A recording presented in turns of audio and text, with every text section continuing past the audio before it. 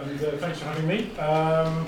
So I suppose, I think the title was Authenticity in Journalism and the Battle for it.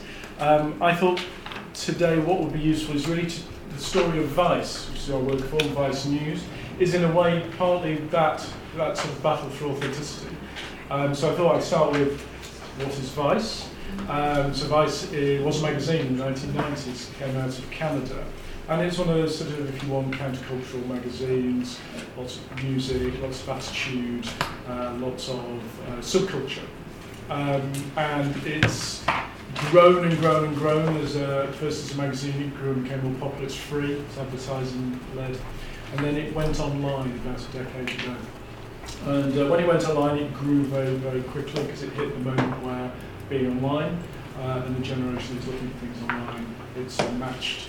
And Vice has sort of exploded since then. So from going online with Vice, effectively the magazine online, we've now got a music channel, a food channel, we've got a news channel which I'll talk in some depth about. We've got Vice.com, which is effectively the portal to all the other offerings.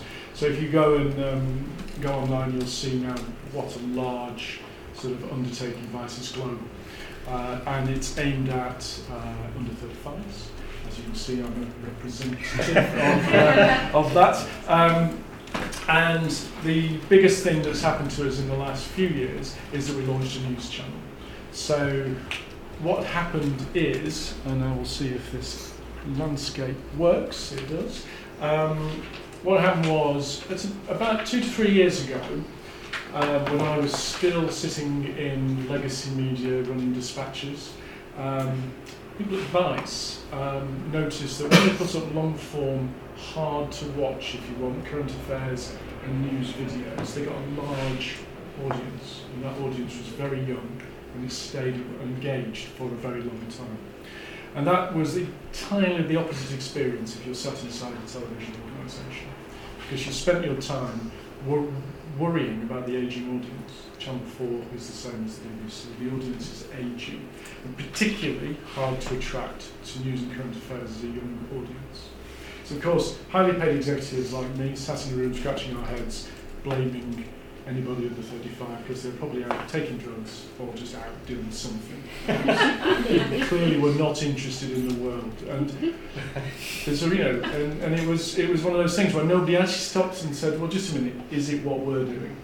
Is it what we're making? Is it how we're making it? Is it what we're offering? Is that anything to do with the fact that nobody's coming to our stuff in large numbers? No, we decided it was actually Generation Y just couldn't be bothered. So Vice, because it had grown out of the web and grown out of the magazine onto the web and then had this already large web audience, noticed something that lots of other people haven't really noticed. That actually there was a real thirst, a real hunger for news, current affairs, factual documentary. And out of that, just noticing that, we put a thing about Egypt, and it was sort of Egypt during the sort of Morsi time. And it was something like 35 minutes long. So again, on the internet, people were watching these really long pieces of hardcore current affairs. Again, counterintuitive, because of course the internet's all about 3 minutes, attention span, move on. Well, actually, strangely, this is not what was happening. So we noticed that, and we started to work out whether, in fact, there was really a global offering, a news offering, that we could try and somehow enter the market and confound all that thinking, really. That's all we did. And so a year ago, we launched Vice News. So what we did was took what I think Vice had learned really well, which is this authenticity point, which is that Vice reaches down into and reports on and has always been in touch with what's really going on out there, listens to what's on the street, if you want. And we just kept that going into the news, our version of news, current affairs documentary. So we decided on an immersive approach, one that showed warts and all, shows you how the practice of journalism works, as well as the journalism itself. The storytelling is about the hosts, reporters, how they're experiencing and interpreting events that are going on around them in an honest, open sometimes ragged, sometimes unmanaged way. All the things that current, particularly television news, current affairs, isn't, because that's managed, it's formatted, it's very old formatting that's now sort of past its sell-by date. The last time that news current affairs got any sort of new impetus was satellite television, so 20 years ago. So rolling news was the last thing that really happened to news and current affairs until the internet. So we have come out of understanding what the internet, how it's used, who uses it, what they want from it. So we stand sort of in a way looking at the legacy sort of media and going, you know, the reason people aren't coming to you is because they're not waiting for you to put a suit and a tie on, sit in the studio and tell you what the news is today. Because that's the past. The news now happens everywhere, happens on Twitter before it happens in a BBC newsroom. People look everywhere now for their news sources. So out of that sort of thinking came Vice News. So we launched, I think it's still in beta, it says on our site. So we launched a year ago. And if I can do this right, you can see that's what might be called a brand reel.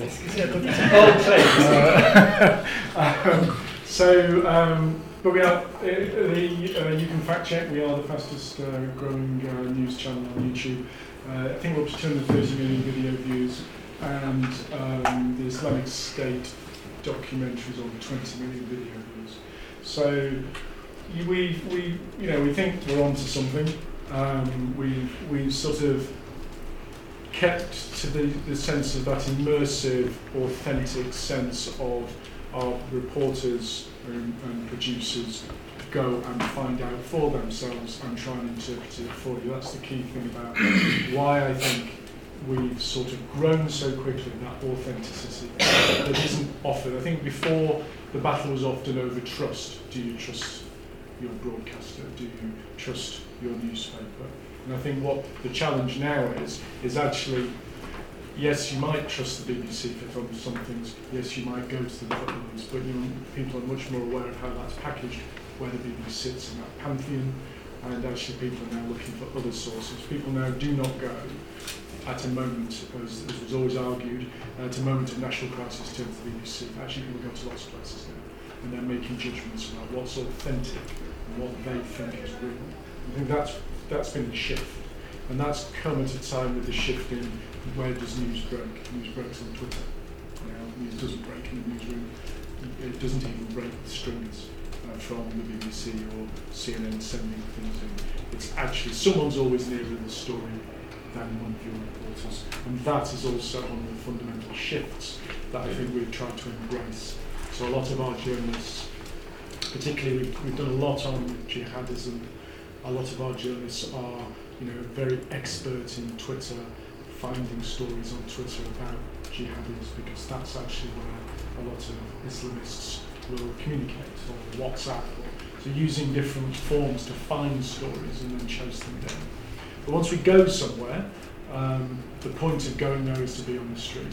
It's not to be on the balcony overlooking Euromaidan in Kiev. It's to be in the street trying to find out what's going on and having the camera unfold that. And then we do that in several different ways. We do that we do some sort of live broadcasting. We do lots of other types of trying to bring what feels real and unmediated to the audience. I think that's, again, another important thing we're striving for, this sense that if you look around at most news and current affairs on terrestrial or scheduled television, it's sound bites, and it's packaged into formats because it fits into schedules. So again, we're on the web. Great thing for me, if I commission a film, I can stop it at 7.5 minutes if it's boring. That's it. That's the 7.5 minutes of a good film. It doesn't have to be crushed down to 2 minutes, and it doesn't have to run an hour to fit the hour. When I used to run dispatches, possibly half the films of the year you probably thought didn't get to make the hour, but you had an hour to film. So this is a much more flexible medium. And I think people get that. They get that really quickly. That your journalism is great. That was a really good 15 minutes, but why did you make me watch the last 25 of them? So I think that's all changed as well. We're very flexible. And I think the other thing we've done, again, is we haven't done that thing about chasing the football like the kids do on the pitch, where you look at the news agendas. I mean, and I thought the British election was a very good example of it. The news agenda is incredibly narrow, and it was managed. It was managed partly by the parties, but also, there's a degree of being managed because of the schedules, the need for the photo opportunities. There's a sort of complicity with the broadcasters. We don't do that. We don't need to do any of that. And I think, again, that adds a freshness to what we're trying to do. We're not trying to play anybody's game, we're playing our own game. So that's why, again, in any one day we might be putting up 4 or 5 videos and 10 or 15 pieces of editorial, and some will be on the news cycle and some will be just what we think is important. And we'll commit resource to going to Western Sahara to look at forgotten Polisario war as much as we'll be trying to get in and around Syria, places like that. So that, I think, adds to the sense of that we're offering, we have a fresh offering as well. I think the other thing we noticed about that, we're on YouTube, so we've got a YouTube channel where you can see everything. Everything we've done over the last year sits there for you. It doesn't get lost. If you want to look at our 100 and odd Ukraine dispatches, there they are on the line. That shows your commitment to Ukraine. So the whole idea of being on the web is just sort of giving us a sort of whole new impetus. And I think also where you see others reversing into that, you'll see the big media conglomerates, CNN, reversing into the web. We've got web and we do this, then. We actually understand it because our audience came out of that culture first.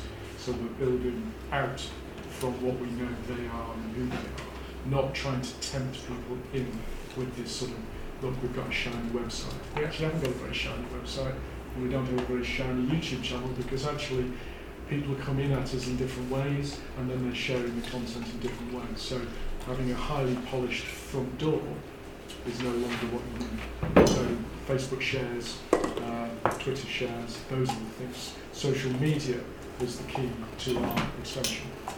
So we are going to grow. We started headquarters in New York for Vice News, and second biggest office, London. London's in the news zone of the world, so we are very busy. And then we're expanding.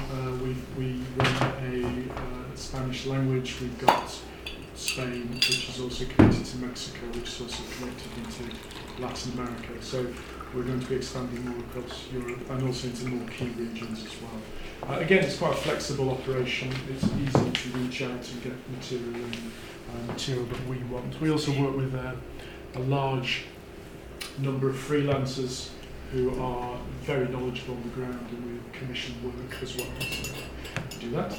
That appears to be a latest where we are today. I think that was a bit from the video as well. But as of today, so 242 million video views in a year is pretty good going, and the subscribers is showing that we seem to have touched them. These are obviously dwarfed by if you went and looked at BBC Reach or something. This is 1 year started. So this is about we've won some awards. Won a Peabody, which is a large American award for the Islamic State film. What we do editorially is we commit to areas. We've committed to Syria, and so if you Google Syria on our site, you'll find 100 pieces on Syria. It's a real commitment going back and back and back. 100 odd dispatches in Ukraine, which we just think is one of the most important things. So those for us are really important that we get known for something, and that we're also seen not to move away like the news agenda moves on. And we go, well, actually, no, the news agenda didn't move on for people in Ukraine. It remained. So we'll stay with you. So that's been, I think, an important thing. Again, the feedback is that people really connect with that sense of commitment, a commitment to things. We're in the middle of making a full-length feature documentary about the Silk Road, which is if anybody knows, the drugs network the American authorities busted. And I think the guy behind it, Ross Ulrich, is about to be sentenced. We're doing an international co-production feature documentary, so we do traditional things as well. This should be, I hope, a little bit more key content, just to give you a sense of what we've done recently. So that's sort of us. And as I say, this year we are going to expand again. We've got extra investment, and also slightly as a challenge for us, HBO in America have asked us to make a daily show. So after saying all the stuff about formatting and schedules, will be which is really, I think, a fun challenge for us, which is how to capture this, the spirit of how we go about our journalism, and put that into a daily show that has to appear half an hour in America. It's going to be a really interesting challenge for us, because I think we've had this great freedom so far on the web. I just thought I'd put that up because if I can read this correctly, even the Reuters Institute Who said that? seems to have noticed us. So I mean, that's sort of us. I mean, the thing that I've learned, because obviously I was in legacy media, is that what's happened is there's been a collision between the liberation of technology, the way that people use and consume information, and it's all come about very quickly, and that is left a lot of legacy media in catch-up, and they can cling to notions of trust, they can cling to all of those things. That's not going to be enough to save them. And that's why I think authenticity, being trusted, but also being there and showing actually the raw and rather more ragged way in which the world is. We've seen from a lot of our footage, we go to places that are very difficult, but we also go to, you saw the Bangladesh film or the Jamaican gay film. We go to places that are very challenging, but I think also we come back and say, well, actually there are lots of challenging, difficult things here that aren't easily put into 2 minutes 30 and a throw back to the studio. And I think that's where we sit in this sort of. And I think what we notice from, and the great thing about having an intimate connection with the audience, because it tells you online what it thinks, is the audience appreciates that. The audience isn't spoken down to. The reporters are of the age of the people who are consuming it. And they write, they're very good journalists, they write in the language that they want to write in. And I think all of that feels like a sort of, like a step change from where we've been for quite a long time. Okay, thank you very, very much.